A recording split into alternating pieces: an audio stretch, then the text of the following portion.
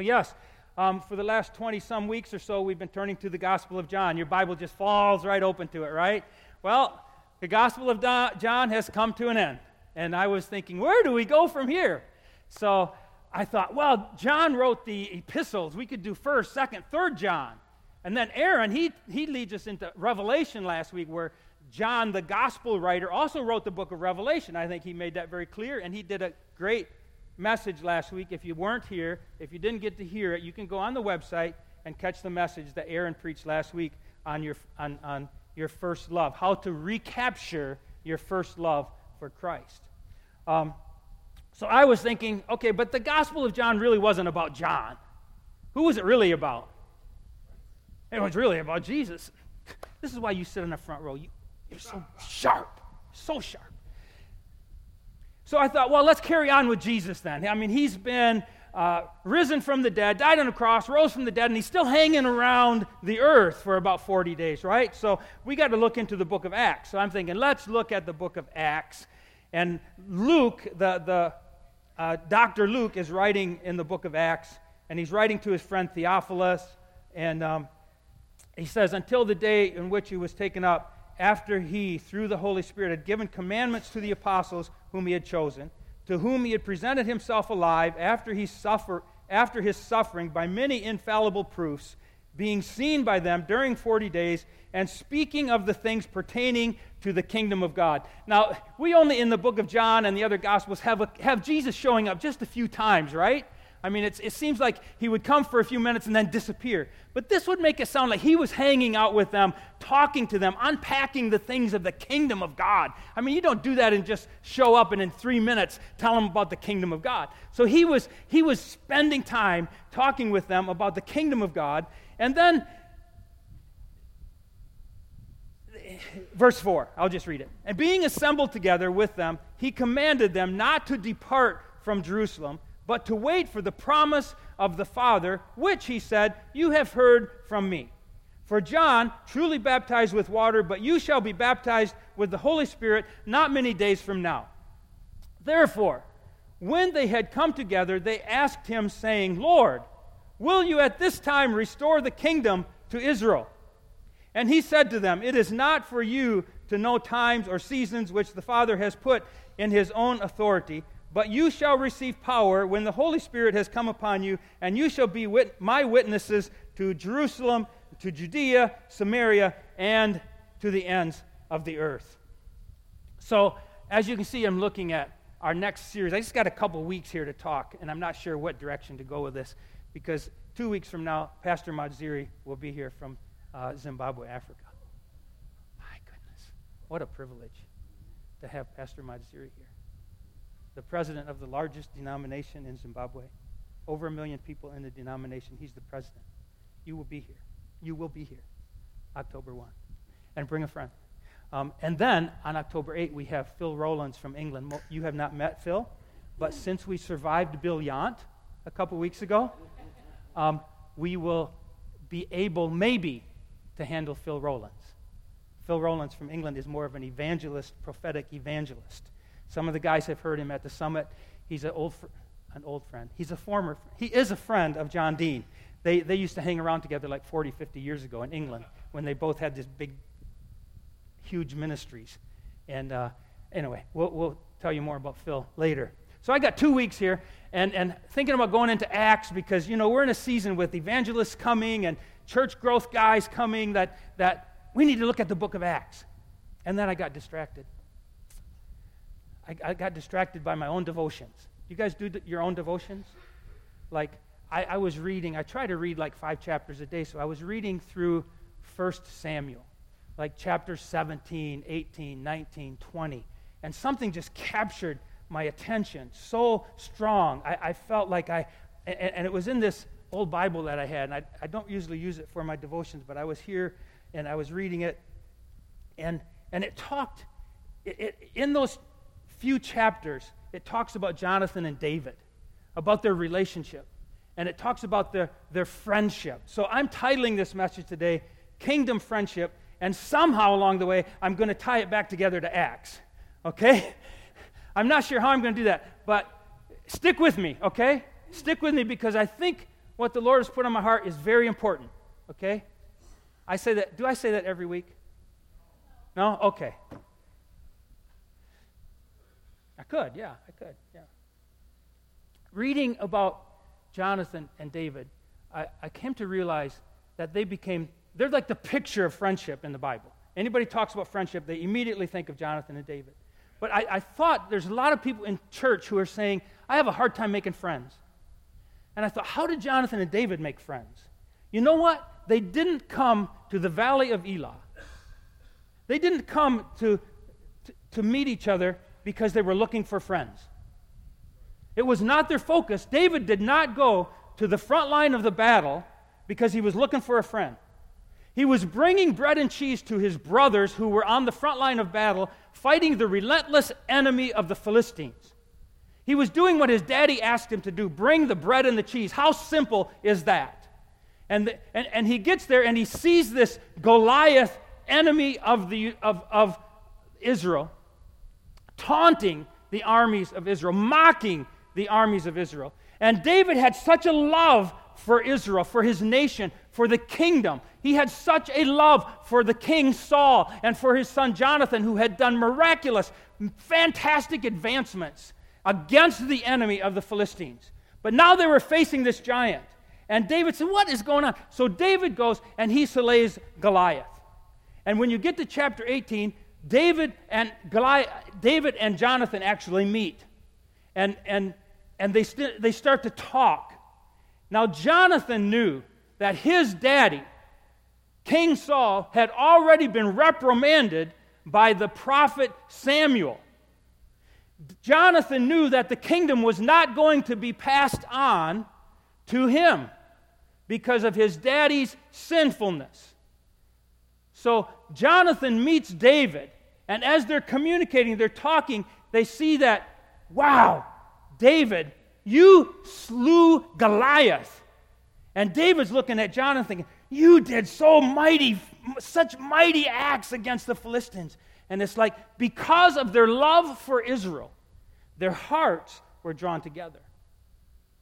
They became friends because they had a common commitment. Their friendship was a byproduct of their conviction, of their love for something bigger than themselves. So, kingdom first, friendship second. Okay? Jonathan and David were committed to the well-being of their beloved nation of Israel. Their friendship was necessary to fulfill their destiny. Their friendship did not precede their mission. Friendships are a byproduct of people who walk together who fight Philistines, or play football together, or build a business together, or build a church together, or be a part of the kingdom of God together. When you come to a church thinking, I'm looking for a friend, I'm looking for a friend, I'm looking for a friend, I'm looking for a friend, I'm looking for a friend. Oh, will you be my friend? Will you be my friend? Will you be my friend? Ah! But if it's like, oh, what's your passion? What's God got on your heart? Where are you going? What's God calling you to do? And we sacrifice our life for the kingdom of God. We say, ooh, I can get along with that guy. And we lock shoulders and we go together, and it builds a strong kind of friendship and a bond together that cannot be broken. It's like God has given us something. So I wanted to just look at, very briefly, what I saw in 1 Samuel 18, 19, and 20. The friendship traits of Jonathan and David. In 1 Samuel 18, 3 and 4. Can you guys read that? Is it big enough? 1 Samuel 18, 3 and 4. Can you see that from the back? Yeah? 1 Samuel 18, 3 and 4. It says that what it's talking about is that friends recognize God's calling on your life, and they help you to achieve your destiny. It actually says that Jonathan gave David his robe, his tunic, his sword, his bow, and his belt. All of this was signifying that Jonathan recognized something in David that David didn't even recognize in himself. You see, when Samuel anointed David to be the king of Israel, Samuel never told David what he was being anointed for. Do you know that? David did not yet, at this point, know that he was going to be taking over the kingdom. He did not know that Samuel had rebuked Saul and was taking the kingdom from him. David did not come to the front line saying, I'm going to be the next king of Israel. He did not. He was like promoting Jonathan and Saul. Jonathan is saying, here's my stuff. It was really like saying, here's my armor. Here's my anointing for the future. I'm giving it to you. That's exactly what Jonathan was doing with David when he was handing over this stuff. Remember, Saul had tried to put his armor on David when he went to fight Goliath, and it didn't fit because it wasn't time. It wasn't the right fit. Jonathan and David, it fit. Because he wasn't receiving the kingdom from Saul. He was receiving it actually from Jonathan. Verse 19, verse 1, it says they just enjoyed being together. The traits of friendship, Jonathan and David, they enjoyed being together. That's a good quality of friendship. It says that in 19, verse 4, it says that friends speak well of one another, even at their own risk. Jonathan risked his own neck speaking well of David when Saul became hateful toward David. When Saul realized that David had something that he didn't have, he got jealous and started throwing spears at David. Jonathan protected David even against his own father. Friends can be counted on in a time of trouble, chapter 20, verse 4. Friends always show kindness to one another, chapter 20, verse 14. And friends keep promises and secrets. They're trustworthy. You can tell them anything. You know they're not going to blab it all over the place. Maybe we'll unpack some more of this, but I want to get back to Acts chapter 1. Did I tell you that I was going to try to do that? Acts chapter 1. You see, when the disciples asked Jesus this question, are you at this time going to restore the kingdom to Israel? I think it seems to me like a really good question because of the situation that they're in. It seems to me like this is an impending danger. They are living in a situation where they're surrounded by, they're being occupied by a Roman army.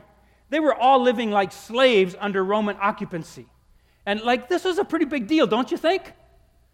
Jesus, you've proven that you're the Messiah, that you're risen from the dead.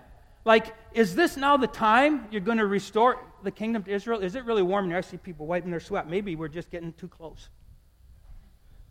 Who's deacon on duty today? Can they put the air down a little bit? So, Jeff, you know how to do that? Please, will you do that?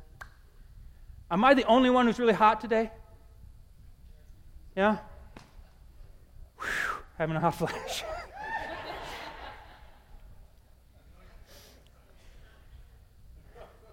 It's this transitioning from Old Testament to New Testament is making me really hot. It seemed like a really good question to me. Lord, is this the time you're going to meet my need? Is this the time you're going to meet my immediate need, this pressing concern in my life, this situation I'm facing? Is now the time you're going to fix this? You've proven you got the power. You're risen from the dead. My goodness. Is now the time? And it's like Jesus just kind of goes right around that question. He just kind of sidesteps it. He says, now is not the time for you to know about all that sort of stuff. He says, I got something bigger. I got something bigger on my plate. I got a bigger thing that I'm doing. Pretty soon you're going to receive the Holy Spirit. And you're going to see what the kingdom is all about. Restoring the kingdom of Israel is small stuff compared to meeting your immediate need is small stuff compared to being filled with the Holy Spirit and plugged into His kingdom. Meeting your immediate need is small stuff compared to what I'm going to do next. Can you be filled? You will be filled with the Holy Spirit, and you will be my witnesses to Jerusalem, Judea, Samaria, and to the uttermost parts of the earth. Jesus explains the kingdom this way. He says that the kingdom of Israel, that the kingdom of God is a spiritual kingdom. It's spiritual in its character. It's not political. The kingdom of God is international in its scope and its membership. It's not merely localized. And it is gradual in its expansion. The kingdom of God is spiritual. It's bigger than the local church. It's bigger than our ability to get a handle on it. And it's a gradual thing. It's not going to happen immediately. It's still happening. It's expanding. 2,000 years later, the kingdom of God is still expanding into nations that have never heard the gospel before. The kingdom of God is expanding. And God wants us, Jesus wants us to be a part of that. God has a plan, a bigger plan than you do. He has a bigger plan than I do. Sometimes I'm just happy to survive, to maintain the status quo. But He's always reminding me that He has a bigger plan. He wants me to keep up. He's building His kingdom. He wants me to grow in my heart and in my mind and in my sacrifice. He has something bigger than what I can do. He's building His kingdom. When I get involved in something bigger than myself, and my involvement makes me a bigger person. And our vision at River of God Church is not to build bigger churches, but to build bigger people. And as people get bigger, they will have a greater effect on the kingdom of God. They'll have more influence. So what I'm saying today, and if this may be the takeaway from this message, is to make a commitment to a cause that's bigger than yourself. David was committed to Israel. It was, even then, was a temporary kingdom. But make a commitment to something eternal. The kingdom of God, His church, is an eternal thing. Make a commitment to something bigger than yourself, even if it means attending a small group, a Bible study, or helping with a ministry at United in Christ Ministries. Involve yourself in something bigger than yourself, and you'll find that you start growing. And not only that, but you'll probably connect with people. When you go to a small group, you're assuming that the people who are in that small group have similar interests, and you begin to connect with people. You begin to build lasting friendships. It doesn't come by coming up to Gary and saying, I want you to be my friend, okay? It ain't going to happen that way. He said, let's do something together. Let's do something together. Let's build the kingdom of God together. And then it takes time. It takes time. It takes commitment. And strong commitment will build strong friendships. Strong friendships do not come first. Strong commitments come first. Conviction to an eternal purpose will build long-lasting relationships. Strong commitment brings strong friendships. Building the kingdom of God mentality results in long-term friendships. Our goal is not to build friendships. You can do that anywhere, right? Our goal is to build a healthy church that builds healthy people who contribute positively to the kingdom of God. I got friends here that I've known for 40 years that I can call really good friends. I know that they'll be interested in my life, my kids. Even after I die, they'll probably check in on my family. That's what David did for Jonathan, Even after Jonathan had passed away, long time after, David went and showed kindness to Jonathan's son, Mephibosheth. That's the kind of friendships that result from having similar convictions. That's the kind of relationships that come from committing yourself to something bigger than yourself. Strong commitments build strong friendships. I'm still friends with guys like Gene Gavin. Why would I be a friend with Gene Gavin? We don't have similar interests. Hardly, except for the kingdom of God. Tom Machulewski, we lived together before we got married. 50 years ago? How old are you, Tom? Man, look at that white hair. Man, we're still friends. We're interested in each other's family. I'll probably help carry his casket someday. Or maybe he'll carry mine. I don't know. The point is, he doesn't even like baseball. He came from Poland. He likes ice skating. We have nothing similar except the kingdom of God. But the kingdom of God builds lasting relationships because we're committed. He was so committed. He was hard to get along with sometimes. He was passionate for the kingdom of God. No compromise. And he drove a motorcycle. I didn't like motorcycles, but because these guys drove motorcycles, I started driving a motorcycle. Anyway, good friends help us to stay committed to the most important goals, our most important aspirations, and the projects in our life that are important. The strongest people, if they're doing it alone, are eventually going to run out of gas. Even Elijah, as strong as he was, as prophetic as he was, when he felt alone, he got depressed, was ready to kill himself. When God had to rescue him and say, "You're not all alone, Elijah, come on. I'll bring you to some friends."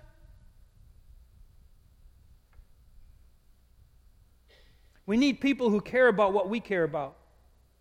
But left to ourselves, we eventually will get discouraged.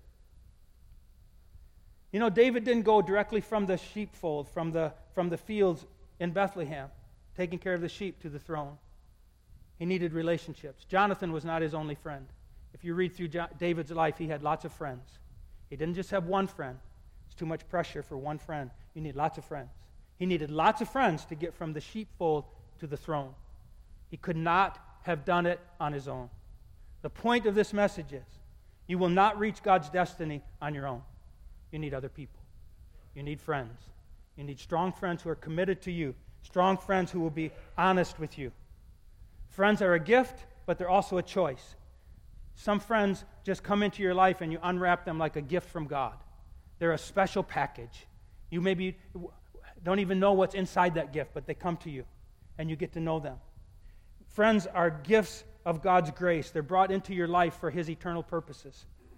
We don't instigate our friendships, God does. Quite often, they're a surprise gift we unwrap, not something we chase after. We receive gifts of usefulness.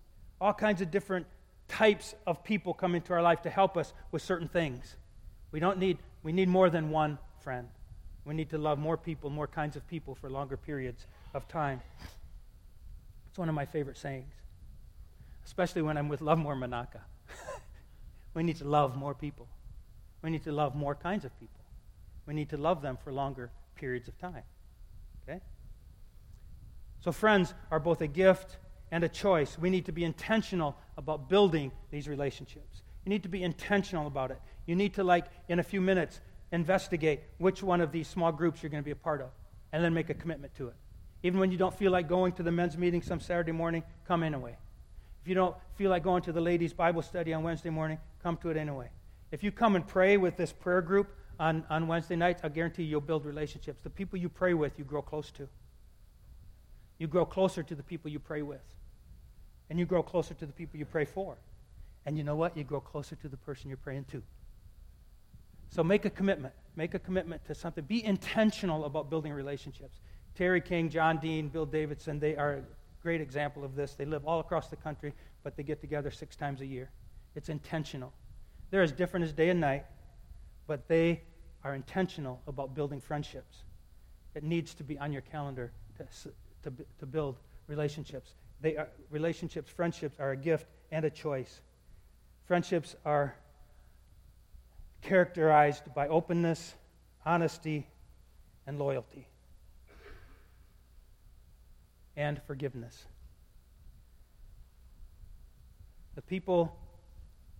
The friends that you keep the longest are the friends that you forgive the most.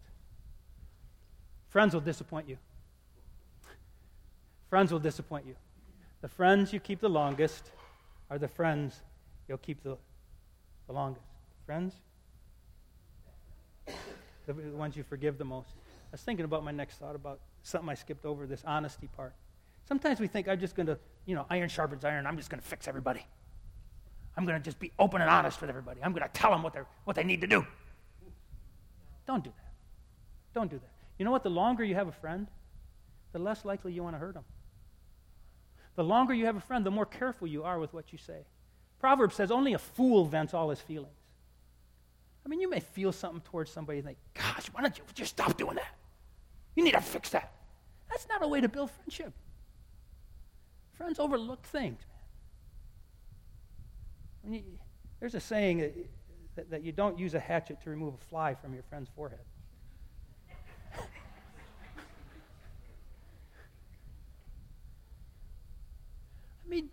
Be kind. Be kind to your friends.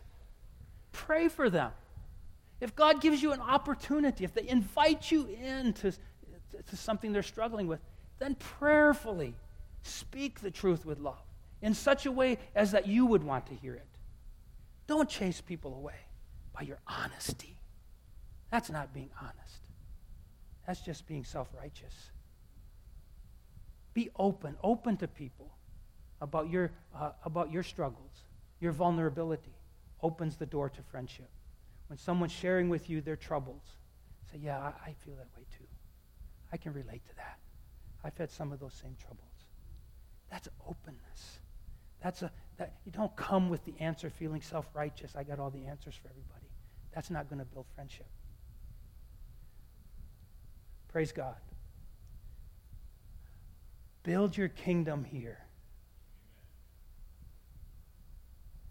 Build your kingdom here. Build friendships. Kingdom friendships is the title of this message. Remember, kingdom first, friendship second. Okay? Kingdom friendships. I want you to stand with me, and we're going to dance a little with this song. Okay? Now, if you really want to get into it, watch Mike Carr. Can you see Mike Carr? He's been practicing this song. He never drummed this song before, so he's been working on it all week. Okay? Anybody want to start drumming? He would love to get back on his electric guitar. We have room. Okay?